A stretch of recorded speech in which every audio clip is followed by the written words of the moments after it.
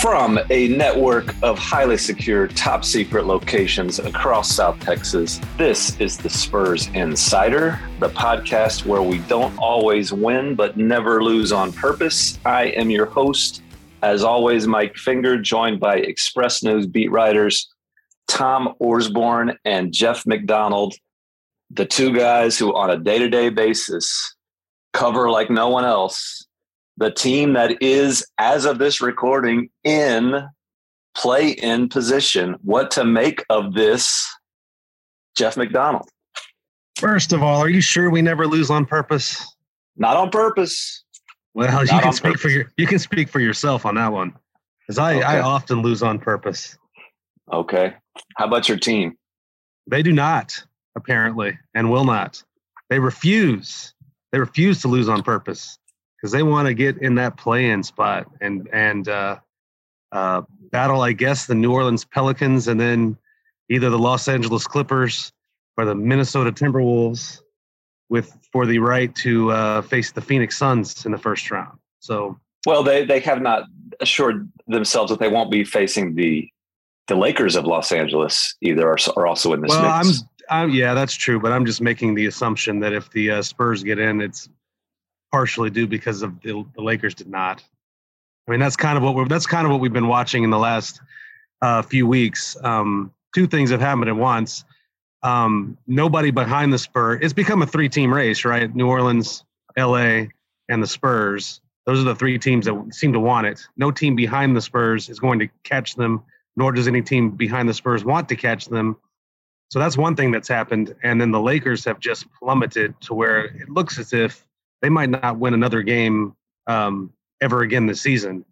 And if that happens, the Spurs are going to get in and the Lakers are not. It adds to the weirdness of this season and just this era of local Cager basketball, that the longest undefeated road trip of the past 15 years, and this is to go back to our regular podcast, Whipping Boy, this is no Sacramento Kings franchise. This is the most successful franchise of the millennium in the NBA. And their longest undefeated road trip in 15 years is one where maybe half the fan base, maybe I'm over or underestimating that, is like, why do you keep winning? They won 4 games on this road trip, 3 like in crunch time, where they had to, make plays down the stretch. And it was for people who are looking for encouraging signs from the youngsters, they played well to win 3 close games down the stretch. and they might not have done themselves a favor by winning these 4 games in the big picture. I mean, if the road trip had gone differently, we'd be talking. I think it would have clarified some things, and we'd be talking about a different story right now. We'd be talking about a team that would be trying to maximize its lottery chances. I think one thing you can say, I mean, yes, there are teams that are actively trying to lose games at this point of the season and trying teams below the But Spurs. The point is, those teams didn't make that decision while they still had a decent chance of getting in the play-in. They made that decision when it was out of reach. Anyway, I mean, for Houston, it was out of reach from game 1. Sure. Sacramento's maybe the only team that maybe they were in it for a while, but like the teams that have a chance, go for it. And I think that's one thing we're seeing with this play-in era is it's caused more teams to go for it. And I think that might be a good thing. I don't know. It's made for some interesting basketball down the stretch. But like you mentioned, the Spurs on that road trip, 3 of those wins were by like a combined 9 points. If they lose 2 of those, maybe they're looking at a different situation heading down the stretch. But now that they're in it and they have, 2 games left at home against Portland, which is one of the teams that is actively trying to lose games, right. It looks like they have a chance to fend off the Lakers and get that 10th spot. And I mean, we can talk about whether that's a good thing or a bad thing. I think there's arguments on both sides. Everything else that we've talked about on this podcast, that Spurs fans have talked about on this podcast, every decision the team has made in the past 3, 4, 5 years, I can see arguments on both sides. Like I don't really have a strong feeling. Like I'm never going to kill a team or trying to win basketball games, because that's the point, right? But I could, if they had decided to close up shop heading into this road trip after New Orleans had beaten the living dog out of them before they left for the road trip, I wouldn't have killed them for that either. Like, there's arguments to be had on both sides. Maybe the most pivotal game in exactly what you're talking about that decided, whether the Spurs keep fighting for the rest of the season was a dramatic ending that Tom Orsborn witnessed in the Bay Area in the beautiful city of San Francisco, and it was on a dramatic NCAA tournament night. And I will admit that I did not see this live, but it was quite a finish for your local Cagers against the Golden State Warriors. Came right down to the wire. Tom, we'll bring you into this. You haven't spoken yet in this podcast. Talk about that and just this whole situation that the Spurs are in. I haven't spoken, but I did chuckle at the mention of Sacramento being our whipping boy. Yes. Yeah.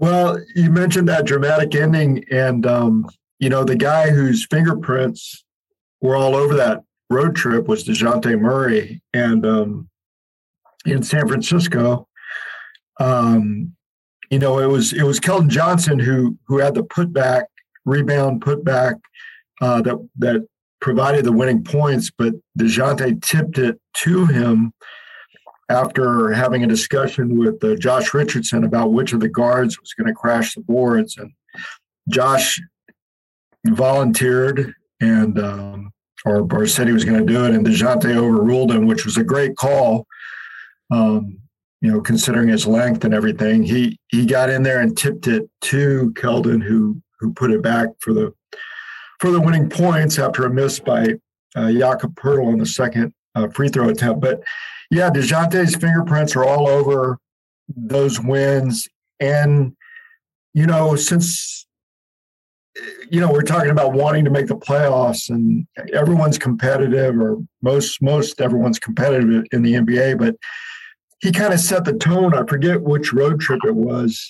It might have been that Cleveland, Atlanta, New Orleans, Chicago, where he said, hell yeah, we want to make the playoffs. And he's just kind of driven them, or, not carried them, but his leadership has kind of set the tone. And so that's what stood out to me about that game in Golden State was he actually made the winning play there in crunch time. So how do you tell that guy, DeJounte Murray, hey, we're right on the cusp of the play-in, now go sit down for the rest of the season so we don't make it? Yeah. You don't. And it's very easy. I want to admit it's very easy for the fat cat columnists like myself to opine from afar and say this team is not it's sort of doing itself a disservice by continuing to win down the stretch. And I know a lot of the fans kind of tuned out down the stretch of this season because there doesn't seem to be, playing for the 10th seed isn't what this fan base is accustomed to. But basically what I'm trying to say, it's easy to forget that these guys are playing for something. And there have been encouraging steps. And yes, some of the victories have come against teams that aren't very good. They had to kind of gut it out against the Rockets, who are actively trying to lose. But you can still find positivity there. And I think Greg Popovich is doing that. Are we ending the podcast right now? No, I'm just saying that. I thought that was quick. I'm sort of reminding myself and some of the listeners that it's a different when you're in that locker room. It's hard to grasp why there's a debate about taking it all, because it's there. Of course, it's Sir Edmund Hillary. You do it because it's there. That's you play to win the game. So I think that there has been reasons to be encouraged if you're a Spurs fan, encouraged about the current core.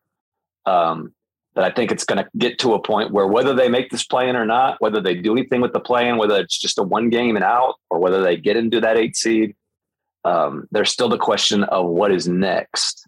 And I think that's what drives the whole tanking discussion. Yeah, if you're looking at it from a cold, calculated, 1,000-foot view, probably the best thing this team could have done was to be in these games and to play for these stakes and to have these games go down to the wire, but lose most of them instead of winning. Like instead of winning 3 games by 9 points on that road trip, lose 3 games by 9 points on that road trip. And because you do need to maximize your draft pick at some point, but they're just good enough where you can't.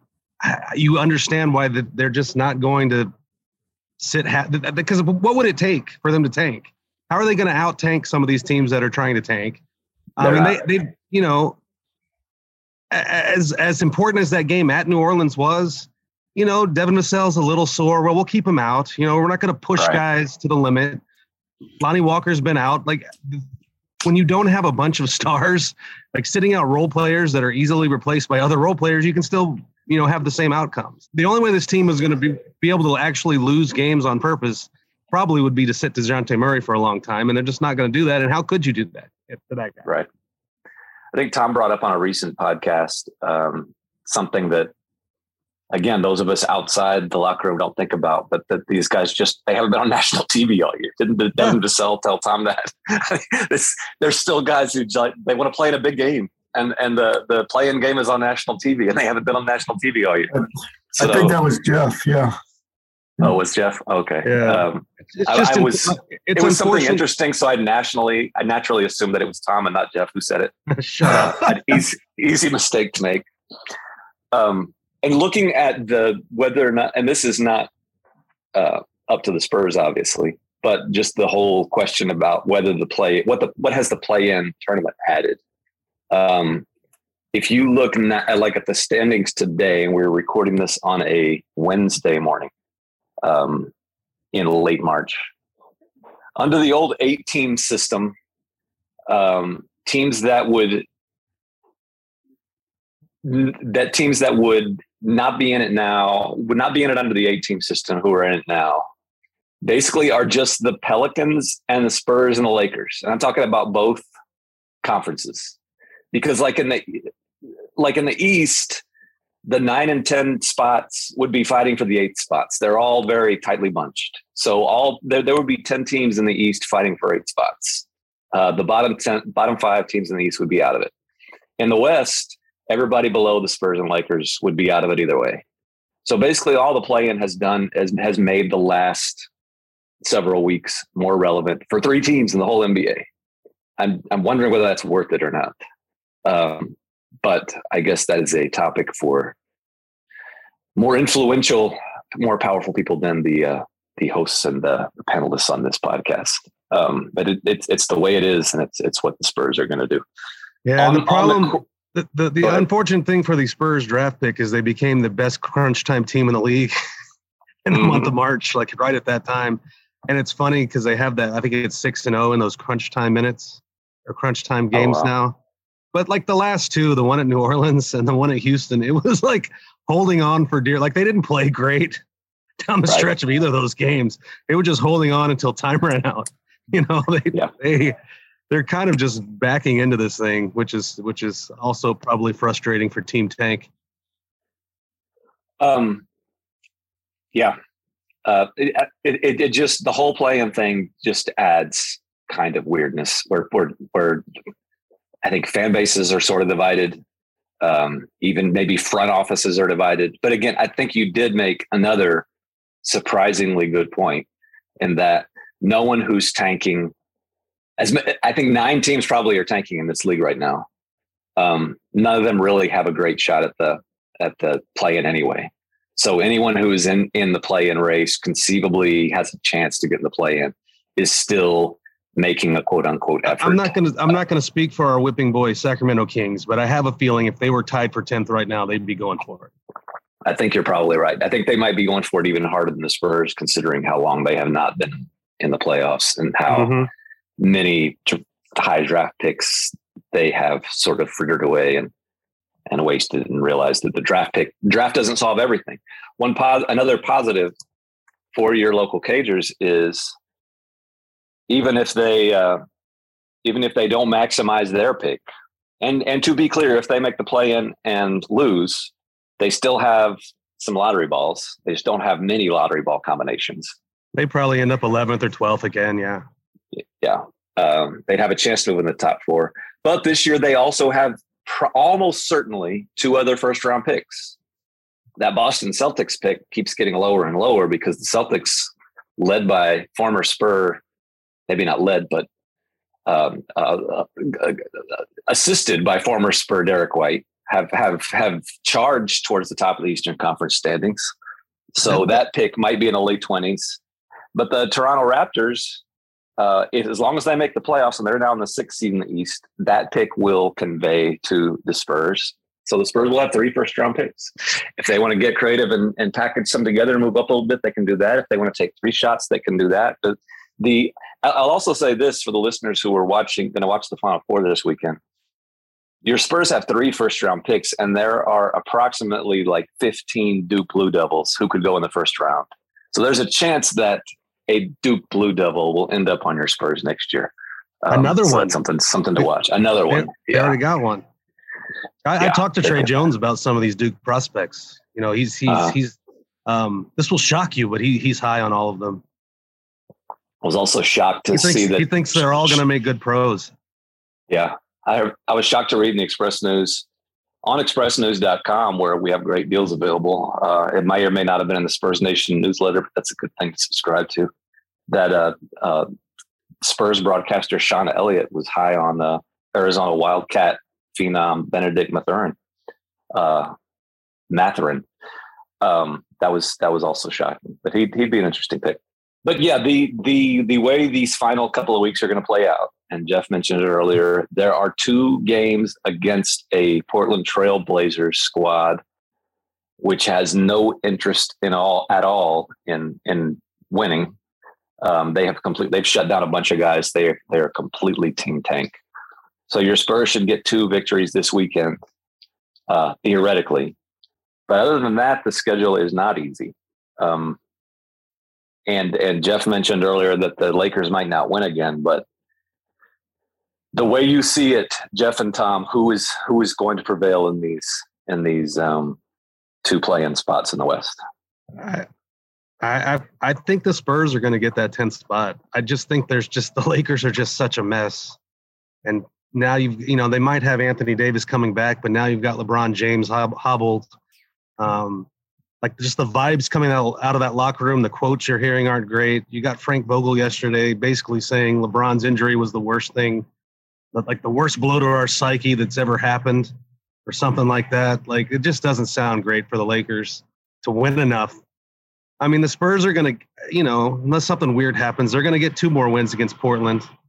If they can pick up a 3rd somewhere, I think they're pretty much a lock. That would be my guess. And if I'm looking at it, they do have some tough games down the stretch, but you don't know what those teams are going to be doing. One of those teams, their second to last game is against Golden State, who's not going to have Steph Curry. If Golden State's locked into anything, I can see Steve Kerr sitting a bunch of guys in that game. Same with the season finale in Dallas. If things are all locked up, so they'll have some chances. They might have some chances to beat some skeleton crews as well. So I think if they can, I think 2 wins might get them in. I think 3 almost definitely. So if they can find that 3rd win somewhere, I like their chances. Are we underestimating Drew Eubanks' motivation? No, we might be. I would never underestimate Drew Eubanks' motivation. I just don't think he's playing. I'm going to go out on a limb here. I just don't think he can carry that team all by himself. I don't know. That might be underestimating him. We'll get to the Spurs fans. We'll get to see him twice this weekend at the AT&T Center in his grand return. I cannot wait to see the video tribute to his time with the San Antonio Spurs. I'm telling you, it's just going to be all his sideline reactions to dunks, other guys' dunks. One factor to consider about the Lakers, and you're right, they are a mess. They're completely melting down. And 3 victories by the Spurs might be enough these next couple of weeks. But the Lakers don't have their own pick. So, like in a typical year, if they had their first round pick, the Lakers might be tempted to just say, forget this. Let's just fold. Let the Spurs have the 10th seed and call it a season. But I don't know. They have no incentive at all not to try as hard as they can to get in, other than old veterans on their team just being fed up and wanting to go home, wanting to go to Cancun. Right. It might just be a 1, 2, 3 Cancun situation. Speaking of things that shouldn't be underestimated, there's that. The Lakers, I mean, if you talk, the Lakers played in New Orleans the night after the Spurs played there this last week. So I was able to cross paths with a lot of our brethren scribes from LA, and they all say like the Lakers want it bad. Like they've been trying, they might just suck. That might just be the thing. It's not a lack of motivation. It's just, they suck. They suck and they're old and they're injured. So I think that's going to be their demise more than officially packing up shop or anything like that. This is almost completely irrelevant to the topic at hand, but I did notice last night, I don't know if you guys saw it, our friend of the podcast, BT of the LA Times, Brad Turner, got into a little exchange with Russell Westbrook on Tuesday night in the post-game press conference. And BT handled it well, kind of asked the question. Russ Knight back at him. BT stood up for himself. But this is the reason it was noteworthy is because it was being aired live on the Lakers post-game show, on which Robert Horry is the analyst. And so they go back to the studio, and Robert Horry and the host of the Lakers post-game show are laughing about this exchange that Russ and BT had. And then Robert Horry says, "Hey, let's FaceTime BT right now, like live on the post-game show." And Robert Horry pulls out his phone and holds his iPhone up to the camera so they could FaceTime Brad Turner as he's walking out of the press conference. And I could not imagine, Matt Bonner doing that with Jeff McDonald after a Spurs post-game thing, and how Jeff McDonald would react if he was being FaceTimed on the post-game show. I thought that was sort of hilarious. But anyway, the tensions are getting sort of high over there is the point. And the Spurs, I guess, can benefit. Well, yeah, Pop says it is getting guys in these situations, and I don't know what. Sure, I mean, I guess I agree. I mean, there's pros and cons. That's the pro. The cons are you minimize your draft pick. What have I missed on the court? Has there been any notable developments that will have a long-term, or by long-term I mean relevant into next season impact?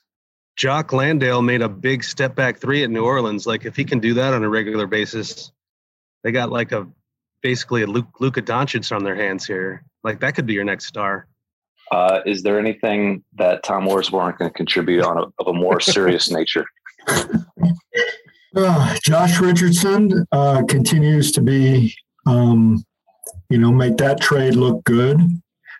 Just his contributions defensively, he's among the leaders in 3-point percentage. What do you do with him next year? Seems like a good fit for this team. He's under contract for next year. Yeah. And by the way, the point of that trade was not Josh Richardson. No, it was the first round pick. Yeah. But to your point, like if you do get something out of Josh Richardson and he does become a productive member of the rotation next season, which you're suggesting that he has the chance to do, that's sort of gravy. That's gravy. That's that makes it all the better. The trade you have that first round pick, and if he becomes a guy that you can use for the future, all the better. He's sort of playing better than Derek White right now. Yeah, no question. I mean, his 3-point shooting has been the biggest thing, I think. I mean, you watched. I don't want to be this guy because it's all small sample sizes, but you watch Josh Richardson and go, "What? Boston couldn't use this guy." Like Boston, why was it so important for Boston to trade for Derek White that they gave up a first round pick and this guy? Nothing against Derek White. I mean, I guess I understood the trade at the time, but watching Richardson more up close, he does a lot of similar things. Like he's a good defensive guy. He's scrappy and tenacious, and can do some things for you on offense. He's not a star. He's a good reserve guy. Spurs kind of look like they made out pretty well in that deal, both with the player that they got, who, like you said, wasn't the point, and also the first round pick that they get to use. So that has been interesting. The other, and I'll let you guys handle this because you've been out there with the team. Youngsters who could use this. You talked about Pop wanting to see these guys benefit from playing in meaningful games. Well, what have the youngsters, the guys who are not quite proven, and I'm thinking of Josh Primo and Zach Collins and even Vassell, throw those type of guys in there. What have the last few weeks or the stretch run meant for them? I mean, Primo, just as an NBA player, I mean, this is going to sound bad when I say it, but he's been underwhelming with this opportunity. But you also remember he's the youngest player in the NBA. He probably shouldn't look like a 23-year-old who's done this before. But, he hasn't set the world on fire. They've basically been starting him. He hasn't set the world on fire, but I don't think that's the point. Wasn't for him to set the world on fire. It's for him to start and play and suck, and be in games in the fourth quarter and suck. Do some good things, do some bad things. Don't worry about it. Keep playing, and just learn the ropes. By the way, this is the podcast that is supposed to be like a beacon, a representative of a family newspaper. Like, clean it up, sir. You've used that word 19. You've used that word 19 times in this podcast. That's not a bad word. God, what are you like? Do our listeners get a drinking game out of this? I know. Jeez. Show some intelligence, some class. Like my pastor would use that word.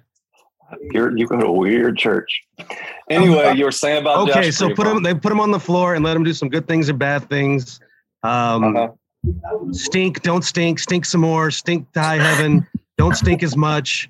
Stink like the stinkiest stink that ever stunk. But just keep playing. Just keep playing through all of it. And that's kind of been the point of playing him.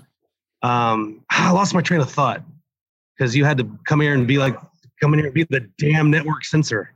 Collins showed a lot in that first half against Portland. That was probably his best stretch in a game of the season. Pardon? Revenge game? Yeah.